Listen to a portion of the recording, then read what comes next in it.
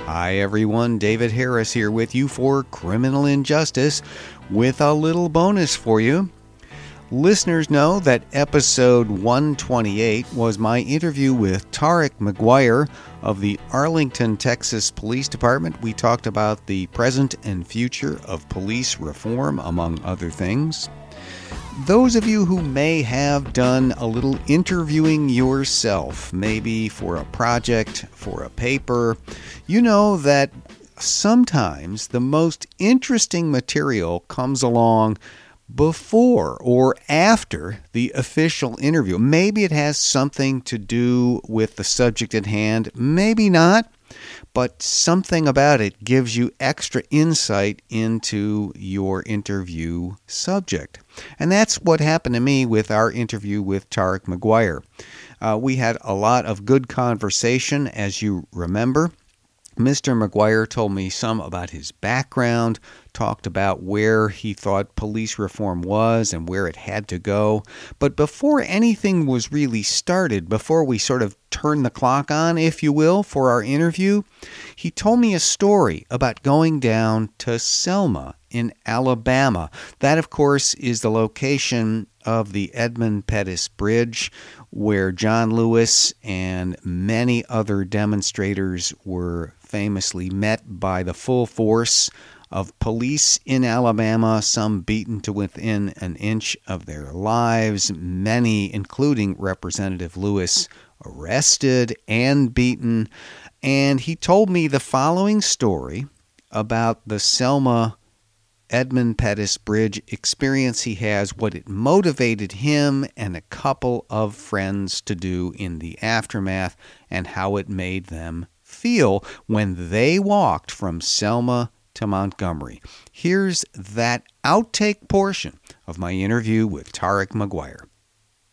So I get to Selma, and I'm there with my family, and people just going back and forth across the Edmund Pettus Bridge like it's just a daily, driver. And I'm standing there in all this history, and I look at the base of the bridge, right, and it's an arched bridge.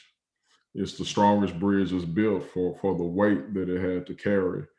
And at that time, David, I said, man, I got to walk from Selma to Montgomery, right? It's a 54-mile walk.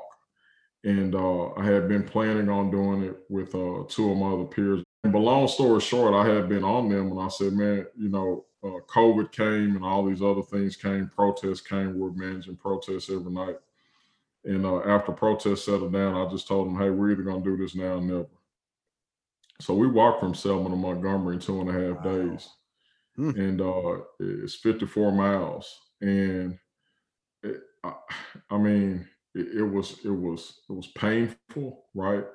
But at the same time, number one, I don't know how I walked 54 miles. I got up to maybe walking 10 miles a day, trying to calm myself, trying to prepare for it. And we walked about 20 miles a day, right?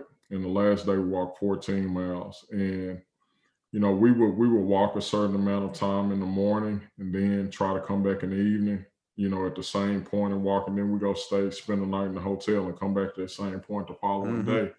But just to think about, man, those people walked and they spent the night on the ground, with campgrounds, and they'd have on tennis shoes and walking shoes, and they had on hard bottom shoes and suits.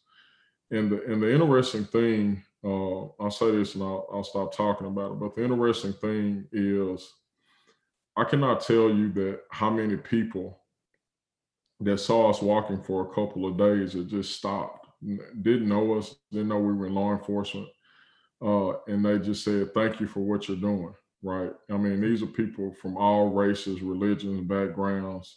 And not only that, but you don't realize how much weight you're carrying. And what I mean by that, how much mental weight that you're carrying from just all the stuff that we deal with, on a repeated basis. And for a certain, period, there's really no shoulder on the side of the road. So you're kind of walking in traffic, and here comes the 18-wheeler, and you're trying to scoot off the side of the road. Then you get rained on, right? Then you're in Alabama heat.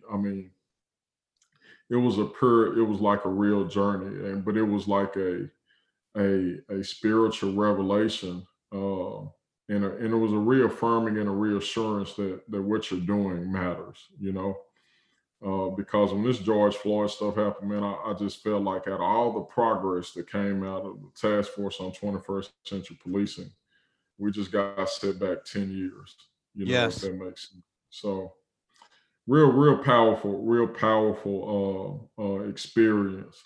Everyone wants to keep their home and family safe. Whether it's from a break-in, a fire, flooding, or a medical emergency, SimpliSafe Home Security delivers award-winning 24/7 protection.